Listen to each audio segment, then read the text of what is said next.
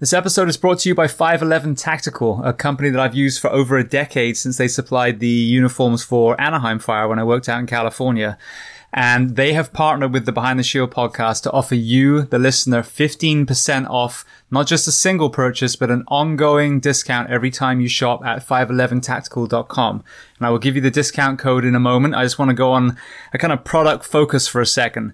In episode 125 of Behind the Shield podcast, I spoke to podiatrist Dr. Mike Donato, and we discussed a concern that I've had, which is the footwear for first responders. If you're a firefighter, obviously, if we're doing an extrication, if we're fighting fire, our bunker boots are definitely the best things. They offer a high level of protection.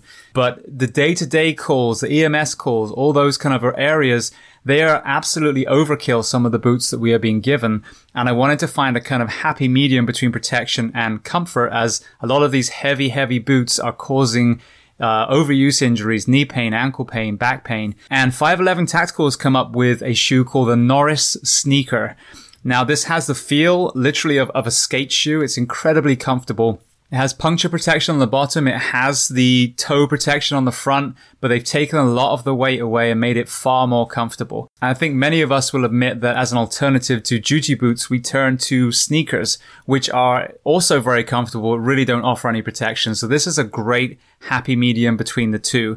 If you want to see this, as I said, it's called the Norris, Norris sneaker.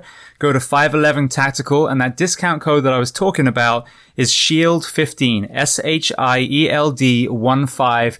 That will be applicable for all of your purchases. The only time that's not going to work is when they have an additional sale that's actually going to be higher. So if they're offering a 20% or 25% off, obviously that 15 is going to be invalid because you're going to get even more off. So for the Norris sneaker and all the other things that I'm going to showcase that I personally use, I'm not going to start talking about things that I don't use, but the products of theirs that I think are amazing, go to 511 Tactical, put in SHIELD15 and save 15% every single time. Welcome, guys, to episode 338 of Behind the Shield podcast. As always, my name's James Gearing, and this week I'm extremely excited to welcome on the show Francisco Morales. Now, Francisco is one of the co-founders of 511 Tactical. He is now the CEO of the company, and as many of you are aware, this is a company that I pursued myself to bring on as a sponsor for the show, not only seeing what they've done for our community in the last 15 years, but also seeing other guests that I've had like Tim Kennedy and Byron Rogers and Ryan Starling advocate for them as well. So an incredible conversation. He is also an immigrant like myself, starting in Venezuela as the son of a tailor. So he has been in clothing ever since he was a child. A fascinating story that paints the picture of where they are today. So before we get to that interview, as I always say, please just take a moment, go to whichever app you listen to this on, subscribe to the show, leave feedback, and leave a rating. Every 5-star rating makes us more and more visible to other people looking for a podcast like this. And then this is a free library for you, the audience. So use it personally, use it within your business or your department. All I ask in return is that you share these incredible men and women's stories so that we can get them to every single ear hole on planet Earth that needs to hear them. So with that being said, I introduce to you Francisco Morales. Enjoy.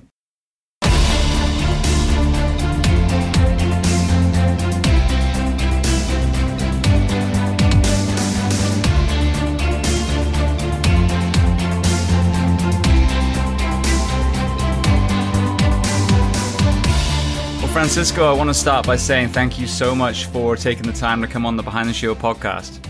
James, thank you for having me. Really appreciate it. Very exciting. So where on planet Earth are we finding you today? So today I am in our development center in Irvine, California. Brilliant. I actually got to visit you guys there. I want to say it's probably about a year ago now, and Eric and those guys. And I was most impressed by the fact that you had Halligans for door handles on the building. You know, we love when people come visit. We actually have, having close proximity to John Wayne, Disneyland, and the whole, Southern California area. We're very lucky because, most of the crew, when they're in town, they swing by, and it's always great to see, people from the ecosystem. Yeah, absolutely. And then even the store that you have there, and I want to get to that kind of brick and mortar element of the business, but yeah, I mean it's such a great place and kind of like a playground for first responders and military when you walk around there.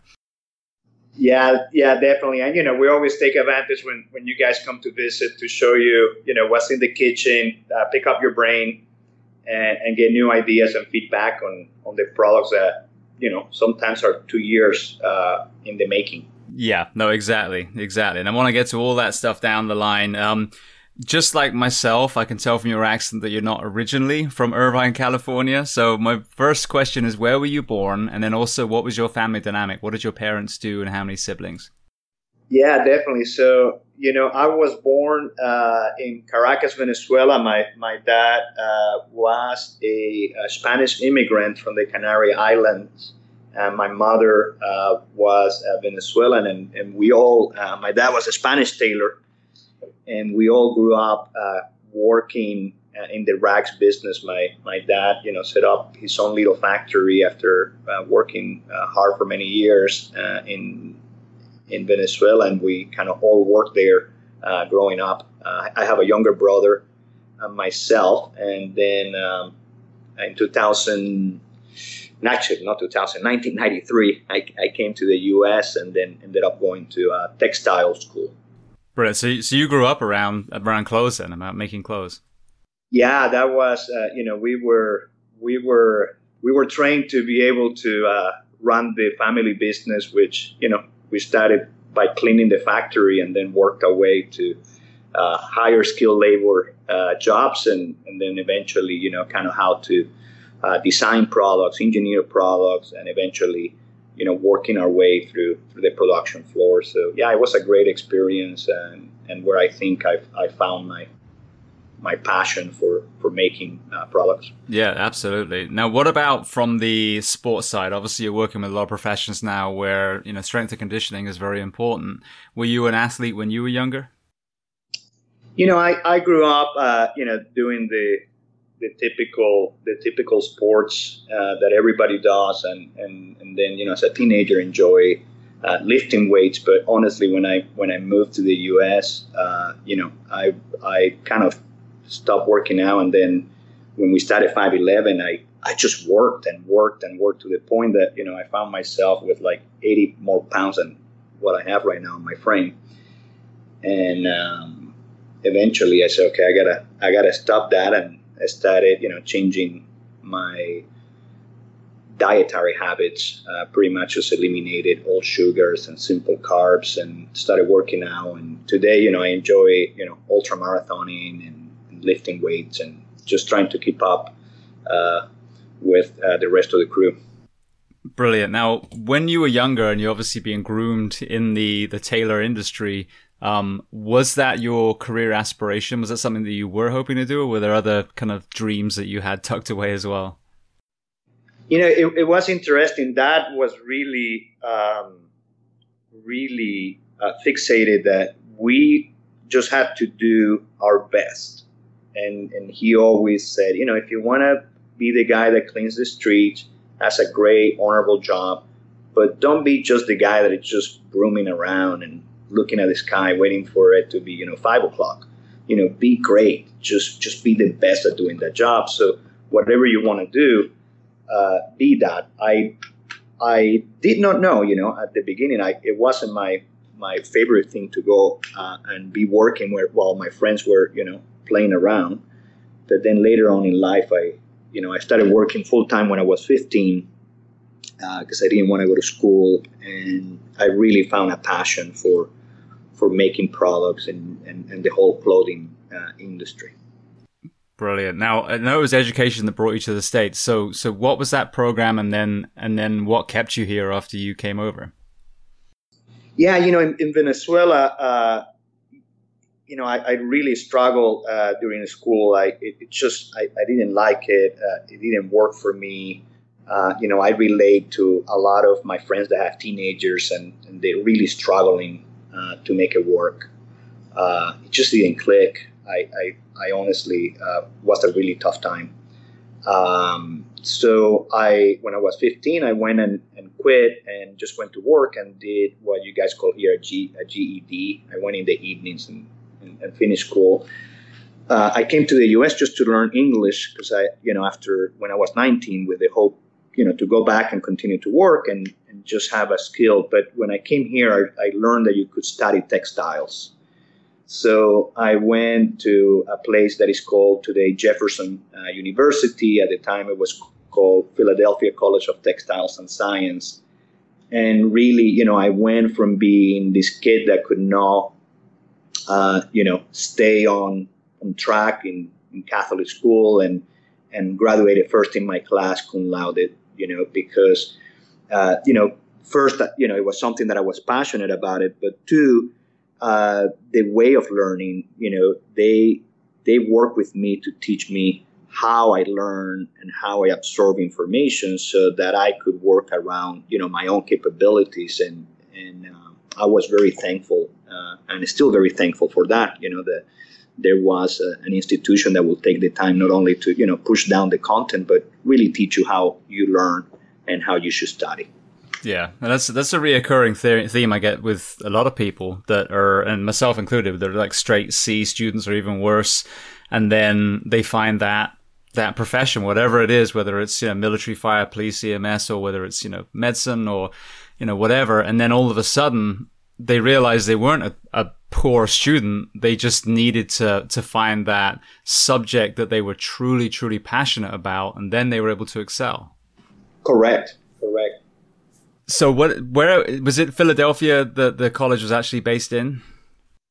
Yeah, it was Philadelphia. And, at the time, there were two main institutions. And there's a lot of places where you can study fashion and how to build products, but really to interact with textile machines and to make fabrics and to get really technical. At the time, it was Philadelphia College and NC State that had the best programs. I believe that continues to be the case for the most part. And yeah, so I was in Philadelphia, and I was there, for my undergrad. And then, a typical story, I stayed for a girl. So it came time to go back home, and I told my family, say, hey, I think, I should stay one more year because to learn how American businesses work. And so I went to work for LL Bean out of Freeport, Maine, and my girlfriend at the time and I moved to Maine, and she's my wife today. We actually had our 20th year anniversary yesterday. We celebrated with a nice dinner here in SoCal. So yeah, stay behind for a girl. Brilliant. Well, firstly, happy anniversary. Thank you. And secondly, I stayed here for the same reason, so I can relate. But what I'm curious about is what it was like coming from Venezuela to America in general, but especially a very urban setting like Philadelphia. Was there any culture shock involved? Yeah, there was for sure. I first was in New Haven, Connecticut, and of course, coming from a city like Caracas, which is really busy, it was difficult for me to sleep at night because there was no noise. It was so quiet, it was so peaceful in the neighborhood that I was staying. So then I got used to that, and then I got used to not having traffic. And at the time, Caracas was still not as dangerous as it is today, but it was a dangerous place. So I was quite shocked, although, there was crime in New Haven, how much safer it was. It was just a joy, to get out there, thinking, am I going to get shot today or robbed? That those were things that you always had in the back of your head in Venezuela when you went out of your house. So yeah, it was all positive. Excellent, brilliant. All right, well then, so you're working for LL Bean. Walk me through to where you first found 511, and then if you wouldn't mind, also give us the origin story of 511 as well. Yeah, definitely. So, I went out of college and with, again, the intention of staying here for a year, went to LL Bean, and I arrived at the right place at the right time. The company was going through a transformational period in its history, and I got to work with a group of people that were leading that transformation. My job was leading the raw material component of that. I was a raw materials engineer, and then in a really short period of time, ended up standing up a whole department driving R&D development from a materials perspective for the whole organization. So it was a great learning experience.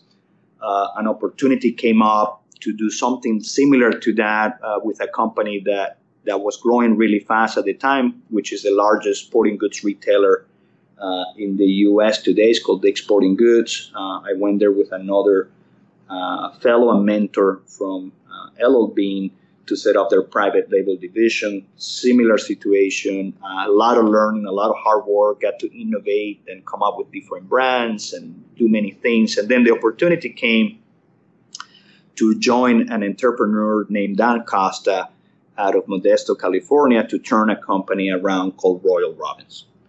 So I joined him as a minority partner. We started working on the Royal Robbins side, set up a business in Asia with him to do global sourcing.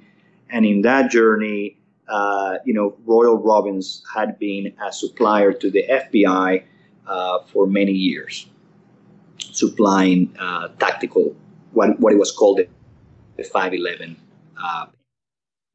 So Dan at the time decided, hey, why don't we, help these guys with some other needs that they have. And we started innovating around some of the problem sets of the time. And they revolve around, sending people to Iraq with, looking more like a photographer than somebody that, is there to do other type of business. We started making products, made a vest, made a shirt, and that became like the base of the 511 line. So think about the FBI Academy and the FBI NA, which is the organization where most of the graduates belong to, really encouraging us in the early 2000s to really set up a company and innovate around the problem sets of first responders. So that's what we did in 2003. We created a company using the namesake of the pants. So the 511 pants, we call the company 511 Inc. and the brand, 511 Tactical. We started making, products to solve the problem sets of first responders. I used to think that nobody was innovative at the time, but, when I reflect on it today, I don't think that's accurate. I think people were innovating. They just were innovating only around cost.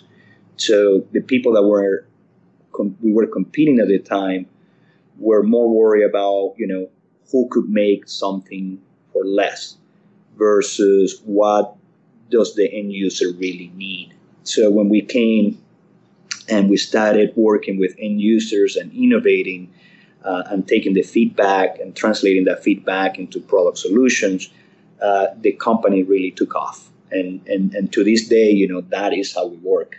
We have amazing product engineers, but most of them don't have an operational background. So they are out there, not only talking, but interacting with end users and putting the gear to use so that we can bring those products that, we all expect now to come out of 511. Yeah, well, that was one thing that struck me. When you guys were probably a year or two old, you came to my previous fire department, Anaheim, and some of my good friends were in the catalogs, they were models, and we used, your jackets and your uniforms. And what they actually, another one of my friends made a comment recently where it really kind of highlighted the area that we hear all the time, which is false economy. So my friends from Anaheim said we still have the same, job shirts and a couple other things, jackets, that you guys gave them, it was almost 15 years ago now, and they're still using them. And yet one of my other friends from a different department had made this statement that they have a locker full of uniforms, but they're all faded and worn. So every 2 years they replace them. And what I've heard over my career is that, again, this kind of, it's always the low bid, always a government agency will pay for the cheapest stuff. But the false economy is, well, yeah, they pay for the cheapest stuff, but they had to buy 5 sets of uniform where they could have maybe bought 2 sets of uniform that were actually a much better quality, that lasted longer and performed better. So I saw this firsthand, we're talking, like I said, 15 years now. So how were you able to enact that in a market where a lot of these government agencies just want the cheapest stuff? How are you able to show them that actual longer economy of a better made, longer lasting product like 511? Yeah, so that's a really good question.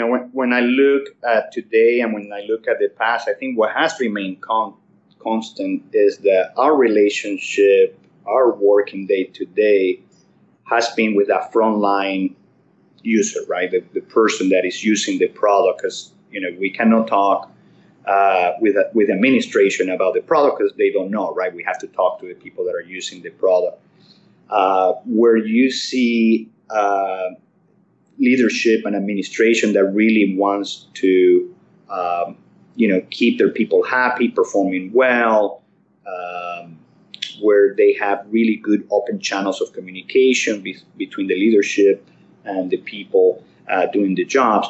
That's where 511 does well, because immediately the end user will be like, hey, this is what we need. This is the 511 that. And when, the administration runs costs and they see our product on the surface, to your point, may look more expensive, but when you see, how long they last, and also, the difference, I've done the math many times with different chiefs of fire or police and say, hey, chief, look at this. The difference is $10, so let's say, or call it $20 on this pair of pants, but let's divide that by 360 days out of the year, or divide it by a longer period because they last longer, and you're really talking a few cents to keep that person and your people with an operational advantage because they're proud, they're comfortable, and the gear works with them. So that's where we do well today. That's where we have done well in the past, and I think that will continue into the future. The departments that are looking for just optimizing cost, they will probably end up buying something else. Yeah, and I think that's something that I've seen with equipment and also with manpower. We've got a very false economy mentality going on with the staffing at the moment. We have police officers riding one to a car, which I think results in a lot of issues, in certain calls where they get in trouble themselves or the person they're arresting. And then with these fire departments, working long hours, and these men and women are getting terminal illness and, mental health issues and all that kind of thing, rather than investing in the front end. So I think that this is a concept that we really need to kind of rein back in, is not to look at that one budget year, but to really project over 10 years and see the true value in whether it's 511 or whether it's staffing. It's the same thing. Yeah, and I feel for the administrators because they don't have it easy either.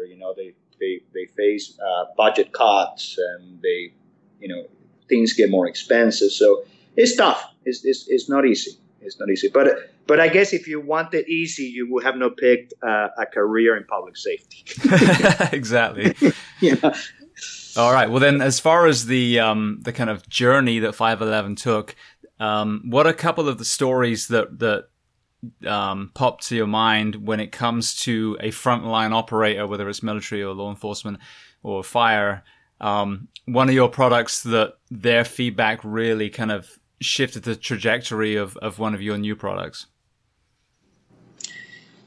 I think one that changed the industry was in the early days. This is one of many, but in the early days, as people started getting more comfortable wearing polyester quick drying materials, right? So think about, in the 70s and 80s, polyester was really popular. That grew out of popularity, and the market went all into natural fibers, which are amazing, but they do absorb moisture. And when it gets hot, you get steamy. So these, new fabrics came out that were performance-based, 100% polyester, wicking, quick drying.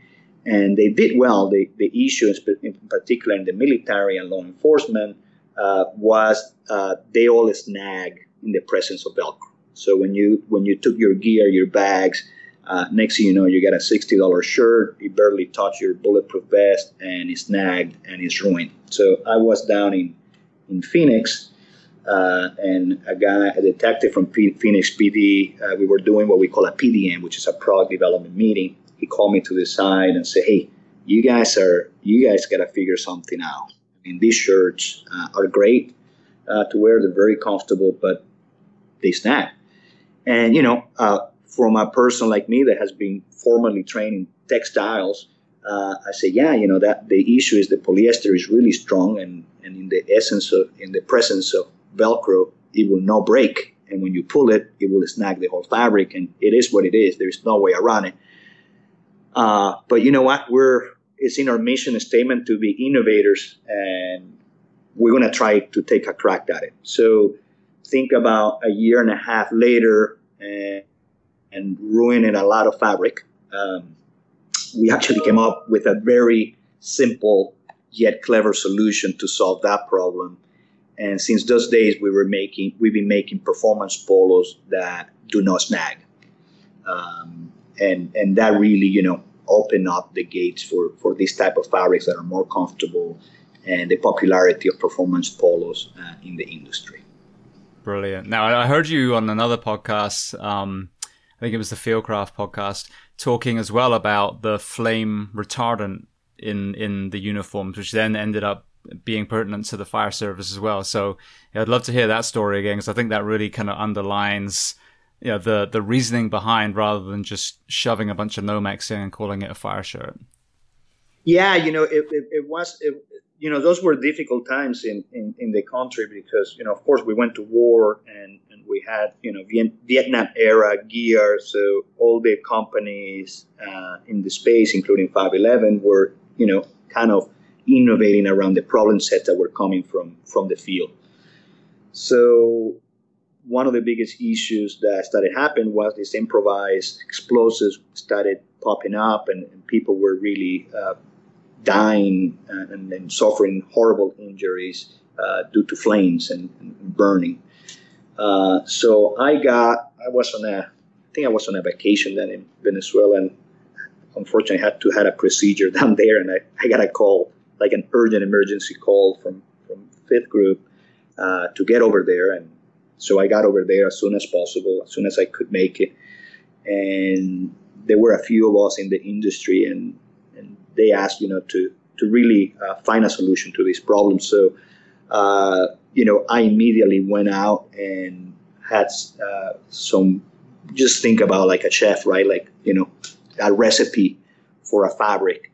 And I had created like 3 recipes for 3 different fabrics, one using PAN, which is a carbon-based fiber that literally you can melt a penny on it.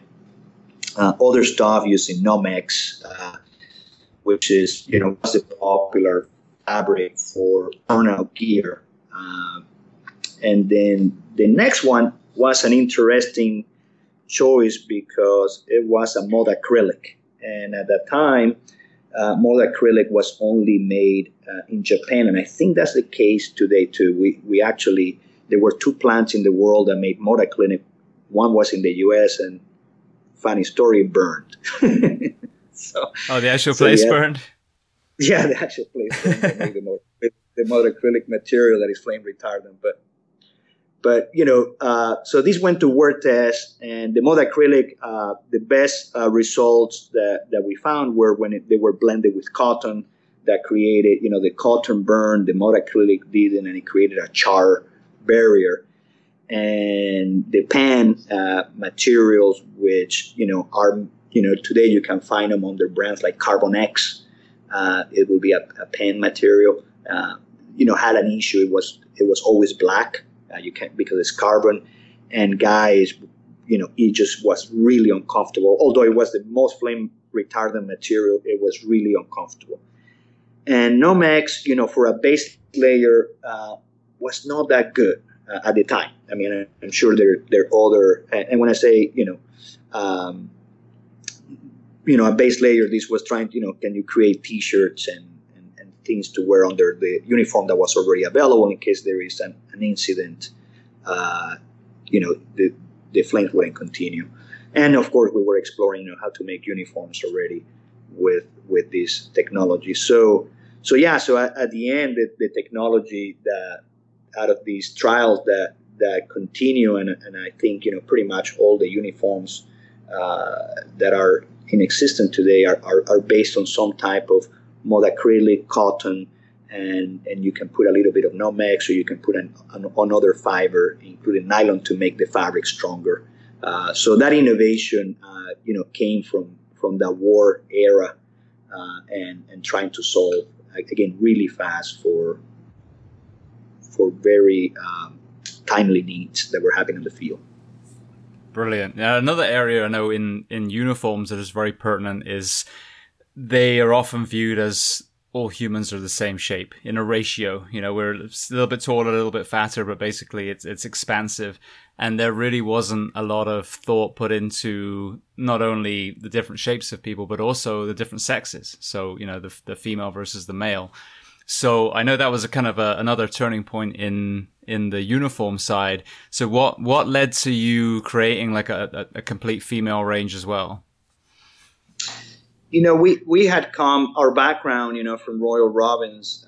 Royal Robbins was a very strong company on outdoor female clothing. So culturally, we knew that a female product was not just something smaller and in pink. It actually was something that required more engineering because of the curvature of the body. And different body shapes. So when we started making uniforms, and we went out there and again talking to the end users, although at the time and even today, most departments would have around 10% of their field staff was female, were females. Their needs were not being addressed, either because the companies didn't know how to make the product, or they say, well, it's just 10%, we're a smaller size, it's not worth the production. So we took and have taken a different approach, and that actually has paid off for us, because today, not only we sell a lot of female uniforms, but also have big fans in our lifestyle clothing for females. And I think it's that same gal that is out there, wearing our uniforms, that is saying, hey, I love these pants more than the ones I wear on the weekends. Let me go buy them in, colors that I can use on everyday clothing. So that actually has worked well for us.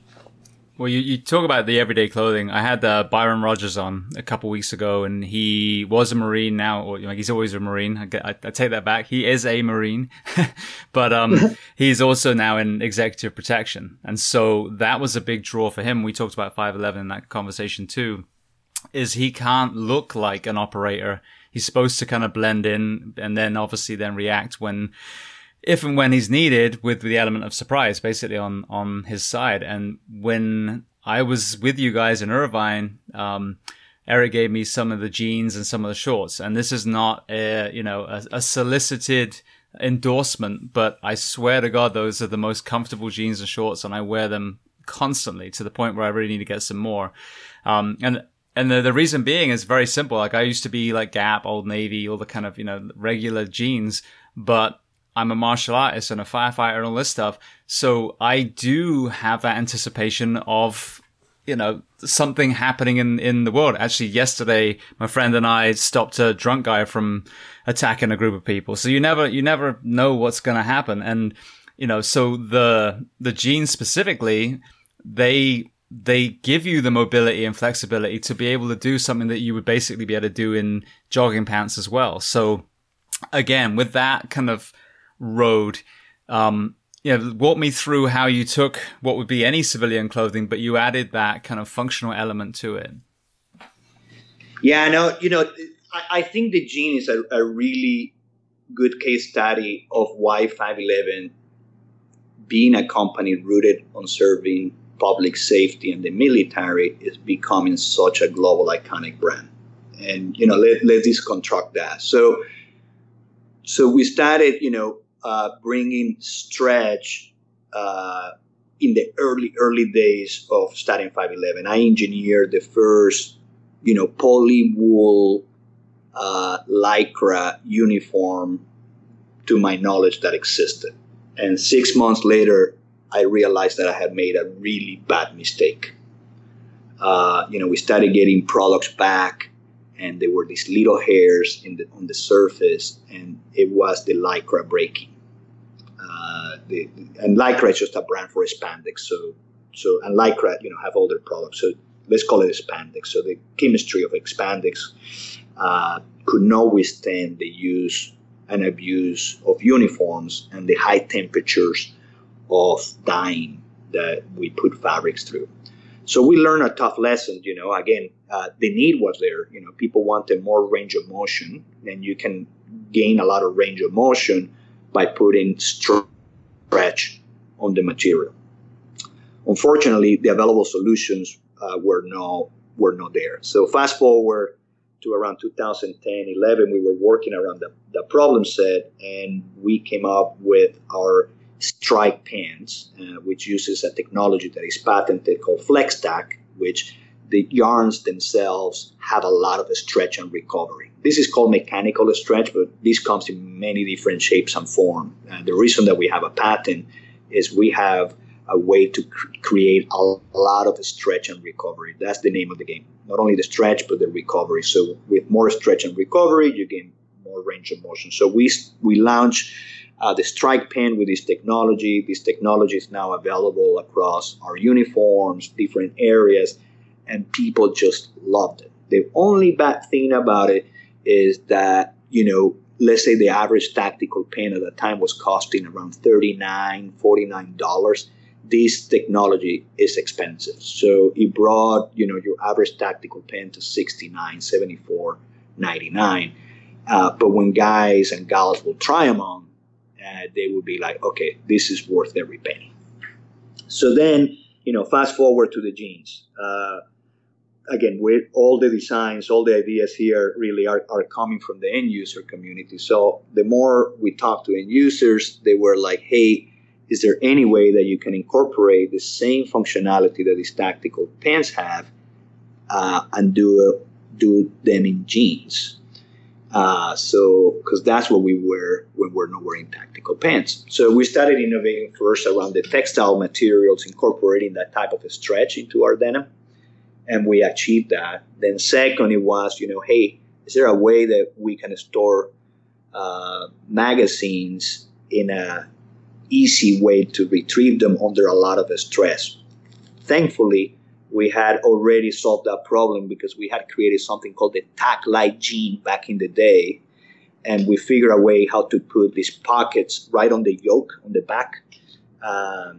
There is a seam, so we will leave that seam open, and it was a very easy place to put magazines, either for AR or pistols, that was in line with people's muscle memory of training. We have tried other places to put the magazines, but under a lot of stress, people could not get to them. So this was a sweet spot. So we took the same innovation, put it there.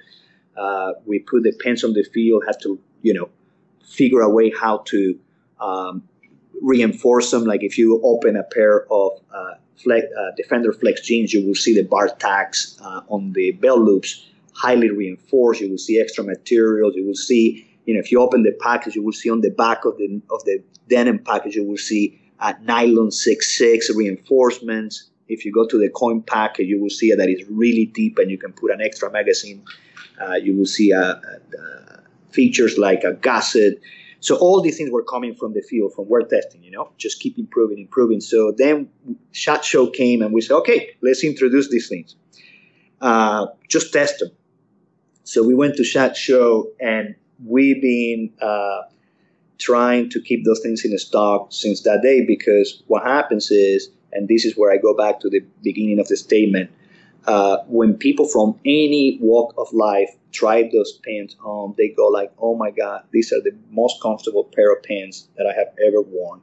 And then they go like, look, it has a cell phone pocket. You and I know that it's not a cell phone pocket. But, look, I can put my cell phone, I can put my extra batteries. So I am fully confident that there is nobody out there that tries those pants on and doesn't say these are the best pair of jeans I have ever tried on, and we're seeing it, and I think that's where I talk about the innovations that are coming from first responders and the military really having a great fit in for the everyday consumer. So now you have not only our hardcore end users, but people from all walks of life that are looking at what these first responders and military personnel are wearing and saying, "Yeah, I want some of that too." Why do they get to be the only ones that have that innovation? Yeah, well, exactly. And then when you look back in the uniforms too, when you start looking at all the ergonomics of the movement that we're supposed to do, whether it's a law enforcement foot pursuit or whether it's, we roll up on some sort of emergency and it's not, what we call IDLH, we're not wearing our bunker gear, but we might have to climb, over barriers on a traffic accident or up a ladder or whatever. And so even the regular station wear that we wear still has to be workable. And I've had, a gamut of uniforms over my career, different departments. The last one was from Cintas, which is a uniform rental company that they were just, they were no different than the costumes that the theme park people would be wearing.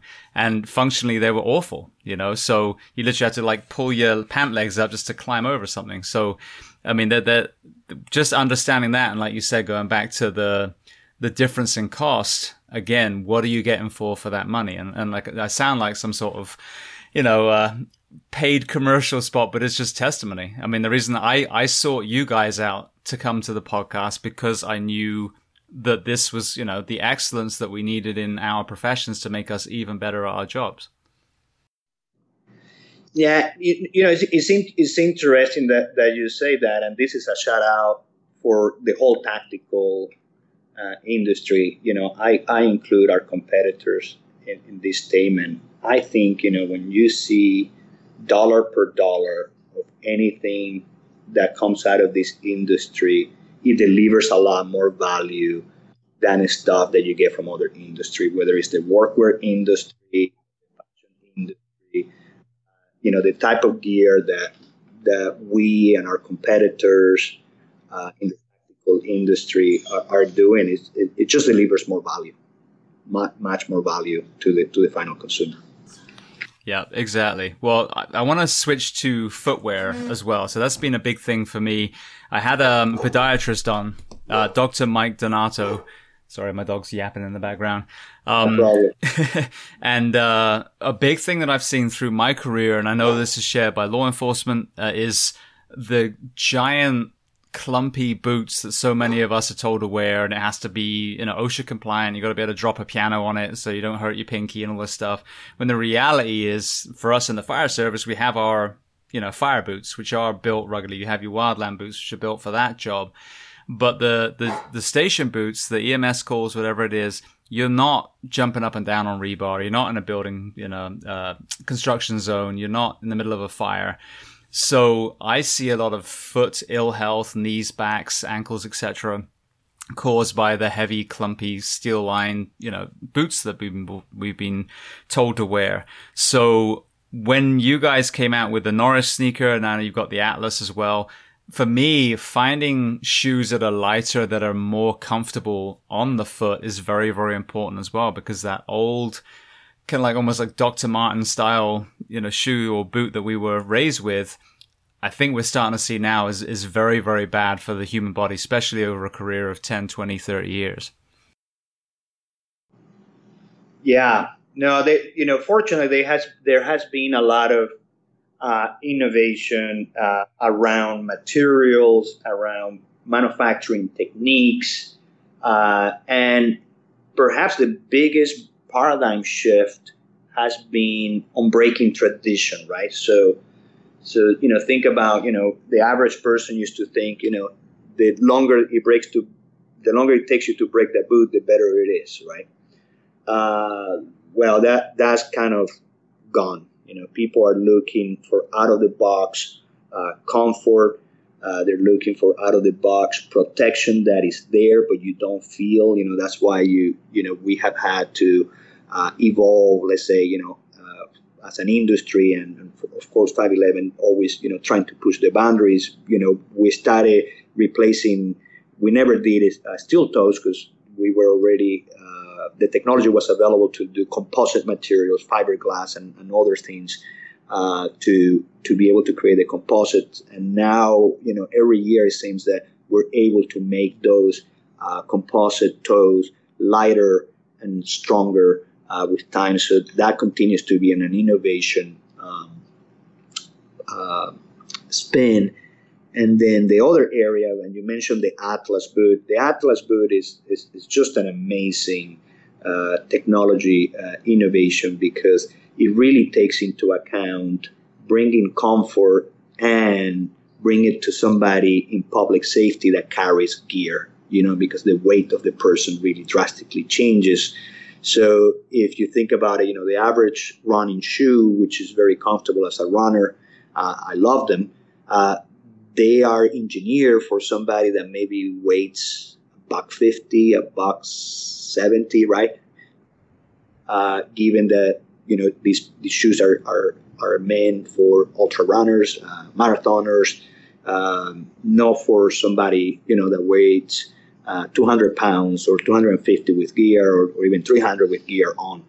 So our team really figure a way to engineer polymers that are copolymers, so you can have the durability of the wear and tear at the bottom, in the middle have the cushion, and then have an insert that creates the stiffness, and put all these things together and creates a package that delivers what you were talking about, that comfort, stability, durability, and lightweight into one package. So I think very exciting things are already available. The Atlas, like you mentioned, is great. The Norris, for that use occasion where you need that shoe is nail proof, so nails will not penetrate or sharp objects. But when you look at it, it's just a great looking casual shoe. It just doesn't look like anything that you would think has any level of protection. So very exciting things going on in that area. Yeah, absolutely. And I think with the station wear, I think the Norris shoe, the all black one, is a great option. Like you said, it is puncture proof. But we do a lot of climbing in and out, especially if we're in EMS agencies that run the medical calls too. You're constantly up and down inside that vehicle. You're moving stretchers in and out. So you need to have more, in my opinion, more like a sneaker than a old school military World War II boot like we were being equipped with, because those are just horrendous for the ankle flexion and the kind of mobility that we need. So when you guys came out with that, they actually sent me a pair. I thought they were fantastic, and I haven't tried the Atlas yet, but anything that's making it lighter, anything that's giving the feet space to actually splay out the way they were designed to, and reduce that distance between the floor and the foot. So now you're lowering the chance of rolling ankles and, all those things too. So I think what's on our feet is something that we really need to pay attention to when it comes to longevity. Yeah, 100% agree. 100% agree. Right. Well, then you mentioned carrying gear. So that's a good kind of segue to another area I think that's very pertinent, which is, all the different kind of bags and backpacks that you have. So I've got the AMP, which has that hex technology. So again, to kind of educate me and the audience on the concept of actually having gear in smaller bags and how that integrates with larger bags, so people can basically rip and go depending on what their deployment is.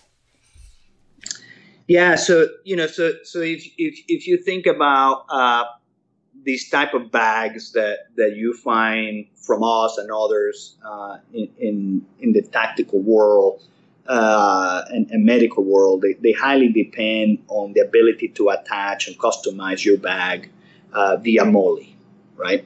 There are other, might be some Velcro here and there, but things highly depend on MOLLE. And MOLLE, is a webbing that is attached to the actual bag physically through bar tacking every so often, and then you go and weave the strap that comes with the pouch itself into it.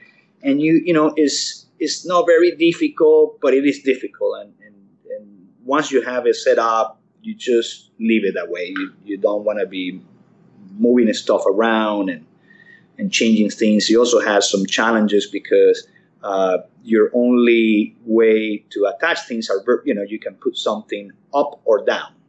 That's the only range that you really have. So that has been a problem that we have tried to solve for a long time, including, making pouches with plastic molded. Think about something that will rotate. That was a horrible idea. It was my idea. Completely failed.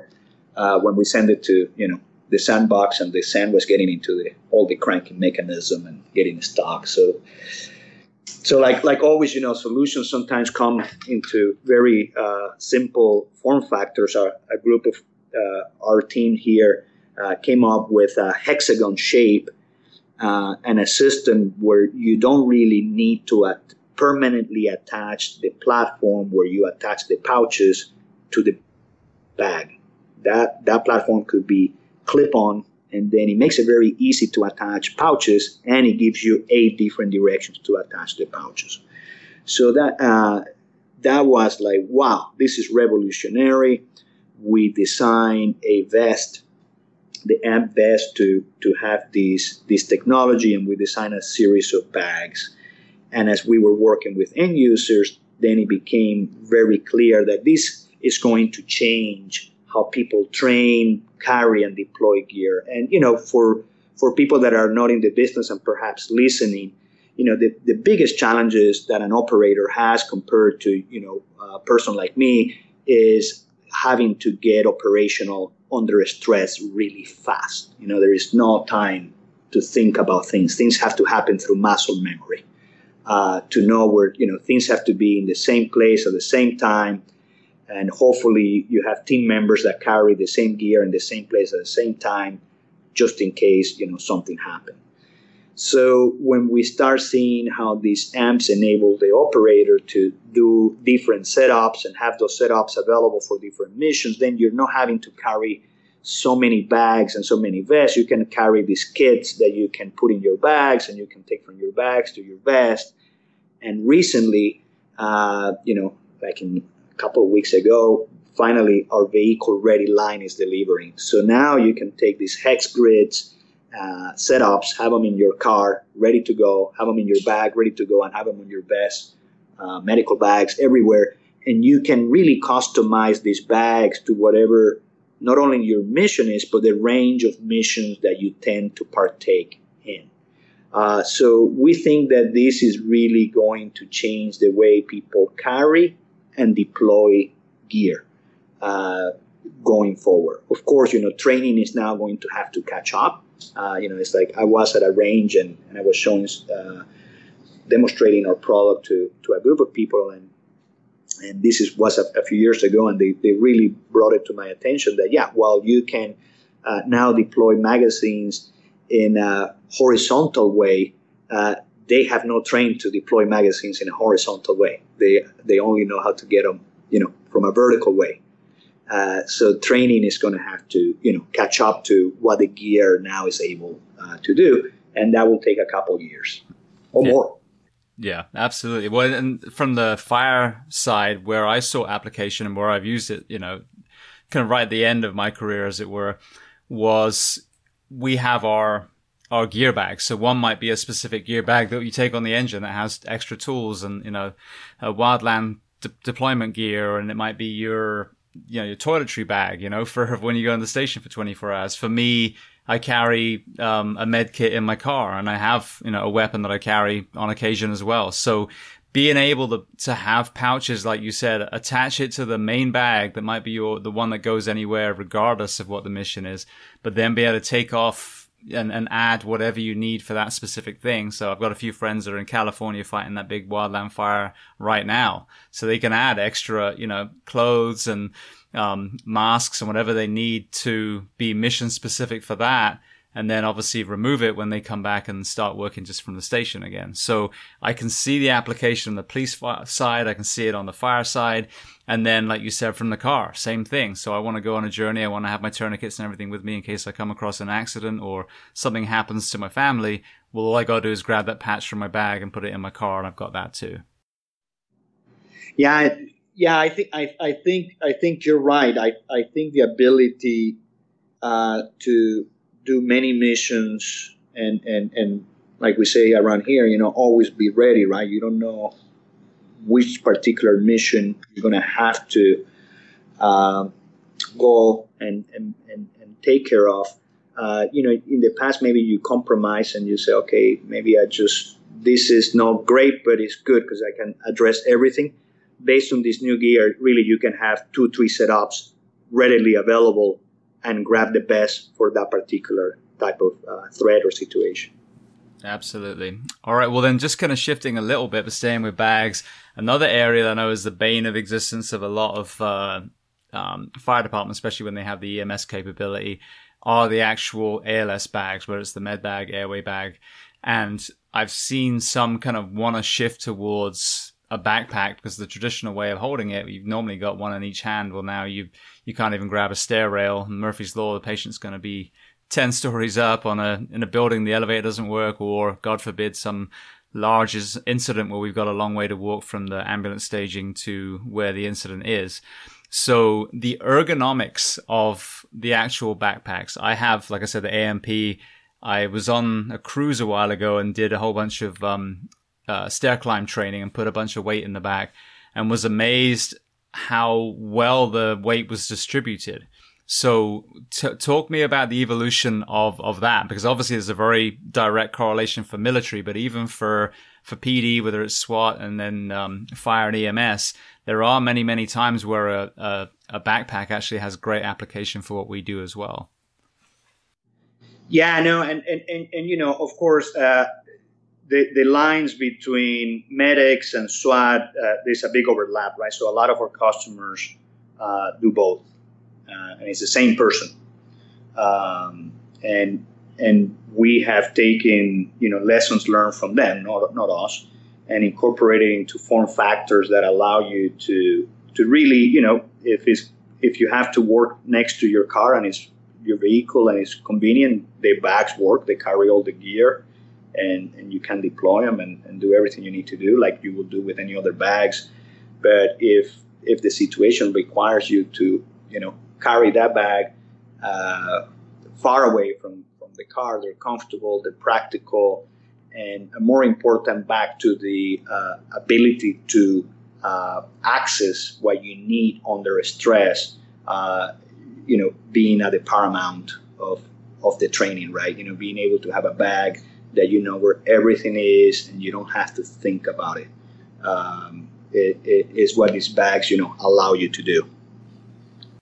Yeah, absolutely. Now, with the ergonomics, though, from the weight carriage, because I noticed that I think I want to say 45 on my back when I was doing this stair climb thing, and it just didn't feel like 45 pounds at all. It did when I picked it up, obviously, it throw it on my back, and there's even a little extra weight on the backpack because of the frame. But once it was on my back, it felt like the weight distribution was I don't know, it was almost intriguing because it just didn't seem to feel like the weight that it was. I mean, it sounds like a silly thing for me to say, but it's true. Yeah, that's part of the whole engineering of the product. How do we find points of leverage so the load, especially when you're moving, right? That's one of the biggest challenges. Gravity and that load moving with you and against you.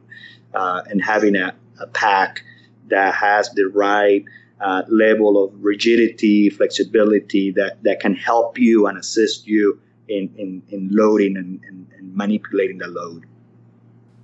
Absolutely. Well, circling back to your early life, because now here you are, you're CEO of 511. I saw when I was researching a picture of you with your children and your father. So what did he think of your journey to you basically staying and then excelling in the textile arena? Wow. That's a good question. Tough question. He passed out this year, so I gotta deal with it. I'm sorry to hear that. No. Yeah, no, great question. I think, he was really, from a professional to professional, not from a father to son. and remember, I get hands-on, right? So, there many of the products here. It's not like I came up with the idea. It's like I drew them myself and crafted them, and some others, were created by other people. And very happy to say that we have so many talented people here today that are 3 to 4 times more talented than I ever were in the field. But in the early days, when it was just a handful of us here, and I had let's say the design of our most popular pen, the Strike pen, which I designed during a December trip. When my father saw that and saw the uniqueness of the constructions, how the lines flew, how it was constructed. I remember him looking at the pen and looking at me and saying, "Wow, this is really good stuff." Just kind of, you could tell that he was really impressed with the level that I had been able to take the family craft. I have a lot of respect for the craft, and I think making products, and in particular clothing, is something that can be very energizing for people that enjoy it, and even more if you have a sense of serving. So kind of like a chef, right? So when I see people wearing something and enjoying something, or making a difference in the life of somebody that is wearing this gear and they enjoy it, it's just a satisfaction that is very difficult to describe, but it's amazing. Yeah, well, I'm sure he was extremely proud. Yeah. He was very, very, very, very much so, and like I say, he had no expectations that I would follow the family craft in a sense. So I think that also was fulfilling for him. Yeah. Well, speaking again of the innovation of thinking outside the box, I'm used to, uniform companies. When you go work for a department, they send you to a certain store. It's got all the different brands in there. You try on this, and historically, it seems no matter where I've worked, you still wait months and months and months to get the uniform that you were fitted for. You guys have done the kind of like the reverse. So you had a very strong online presence, and now you're putting stores all over the country. You've got one in Tampa actually here, which I need to visit. The one in Irvine, obviously, that I saw. So tell me about the business model. Like, what is the goal with that? Are you hoping to be a kind of one-stop shop for the responders and tactical personnel in each of these cities?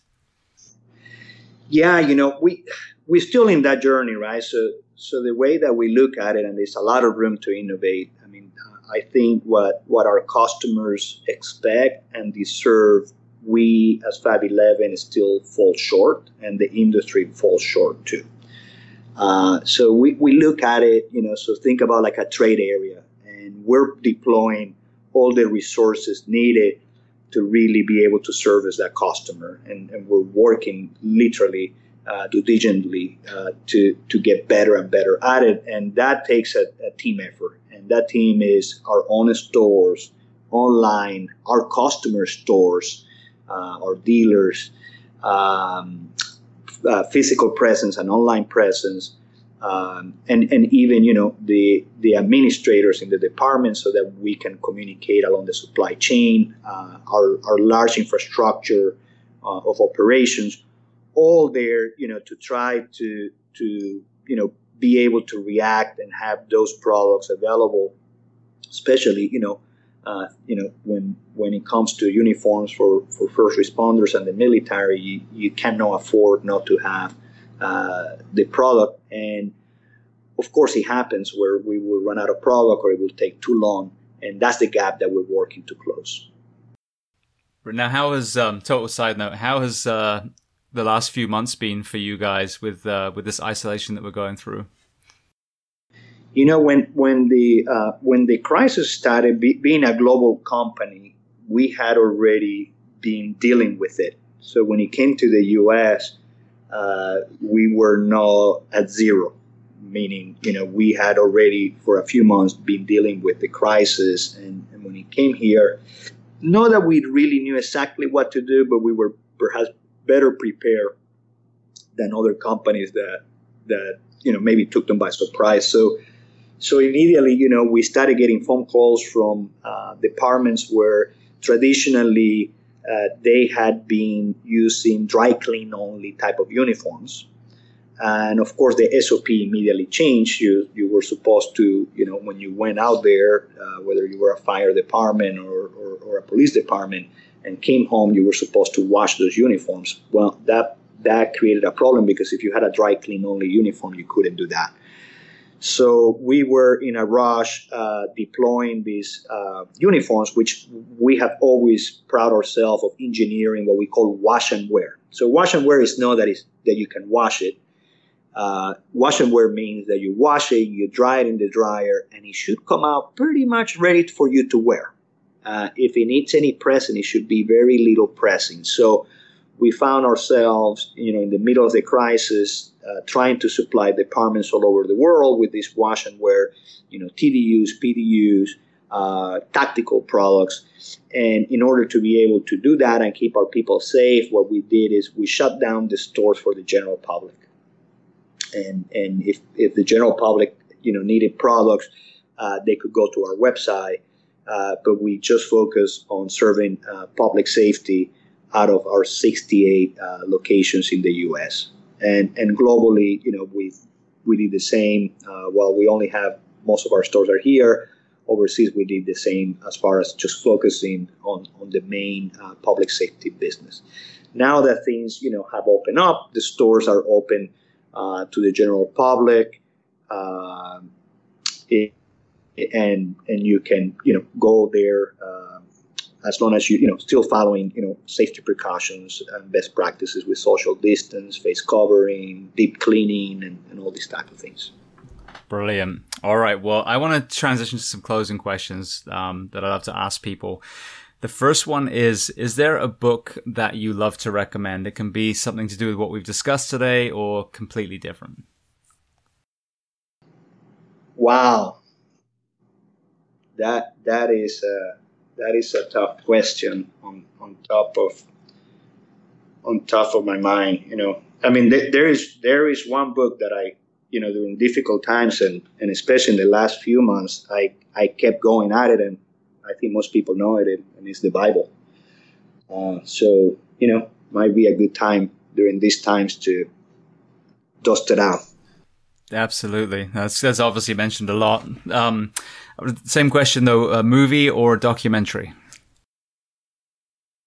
Well, I think, the Spy on Netflix is such a great movie. That's one that I watched recently a few months back. I would highly recommend it. The Spy? The Spy. Okay, brilliant. Thank you. So I've obviously had quite a few people from, I wouldn't say from 511 that are your, tactical experts, whether it's Tim Kennedy, Byron Rogers. Is there anyone else that you could recommend to come on this podcast to speak to the first responder and tactical population? Oh my God, there are so many people. It's just so many amazing people. I mean, we are so fortunate. I can share some names because a lot of these people, they also like to live a behind the scene life. So I would love to check with them before I share their name. But there's a lot of amazing people that just do amazing things for this country or their countries. Not only here in the U.S. We have a lot of operators in our ecosystem from many different countries. Amazing people here and other countries that really do amazing things for their countries and their communities. Excellent. Well, on that side note, do you have stores outside of the U.S., actual brick and mortar stores?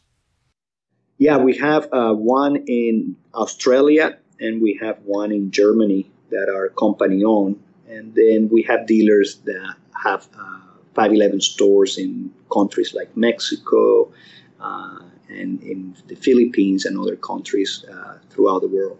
Brilliant. All right. But then the last question before we make sure people can find you and obviously 511, what do you do to decompress? I think trail running is my best tool. That does the job. Something about the softness of the ground, the openness, and the challenge of taking down big hills. I find it very invigorating. Unfortunately, I think the best kept secret in running that doesn't get disclosed is that it doesn't matter how much you train, the first mile always sucks, and most people don't get there. So for those people that are listening and they don't run, try it. Just go slow, and if you think you're going slow, go a little bit slower. Pass the first mile and keep going. Get there little by little, of course, and then once you're ready, just pass it, and it will be a very rewarding experience and relationship going forward. Fantastic. So was finding running one of the keys for you losing the weight you mentioned you put on when you were younger? Yeah, that was. I had never been a runner until around 7 years ago, when a friend dared me. We were talking about paradigm shift, and the conversation was around that you can do whatever you want as long as you put it in your head. And she started laughing. I said, so she's a big runner. She said, hey, so if you decided to become a runner, you can just become a runner. I said, yeah, if I put in my head, I will shift the paradigm that I'm not a runner into that I'm a runner, and I will start running. So she started laughing, and I said, okay, I'll start tomorrow. So nowadays I run ultra marathons. So that shows you that whatever you put in your head, your body will follow. Absolutely. That's a great story. Okay. So I want to make sure that people know where to find you. I would say the discount code that we have, but it might change depending on episodes when people go back and listen to this. But for people listening at the beginning of this and then all the other sponsored spots, there's a discount code from 511. So make sure if you do go online that you use that as well. So where can people find you, Francisco? And then where can they find 511 online? Of course, 511 is 511tactical.com. I'm here, always available at 511. As far as social media, I live a behind the scene life. I don't really go on social media besides, to look at 511 stuff. So I don't publish any content, or I'm the worst at it. So you wouldn't see me out there posting stuff, but always, can find me here at 511. Brilliant. All right. Well, I want to say thank you so much. Like I said, just to underline this conversation, I'd used you guys for a long time. Then I start seeing people that I respect hugely aligned with your products, whether it's Tim Kennedy, Clint Emerson, Byron Rogers. Then obviously when we started having this relationship and I learned even more about the history and the relationship with first responder community and the tactical community, I was just, so overwhelmed or happy to finally have this partnership. But I really wanted to learn myself the real stories behind a lot of these, the company and the products, and also educate people listening, because it is a minefield out there, and there are some incredible companies and there's some not incredible companies, and there's some things that seem like good value on the face, and there's some things that you realize are actually a much better investment. So I just want to say thank you so much for taking the time to educate us all and tell your story, and especially, about losing your father. I'm sorry that happened, but, thank you for even being, courageous and telling that story too. No, thank you. And we'd love to take the opportunity on behalf of all of us here at 511 and really to thank our first responders and military, especially, during these difficult times. Our people out there have done just a tremendous job, working through this crisis. It doesn't look like it's going to get any easier. So, stay strong out there, both physically and even more important, mentally. And thank you from all of us at 511. We are very honored to serve you. it is our life purpose, and we are honored to and blessed to be in this position.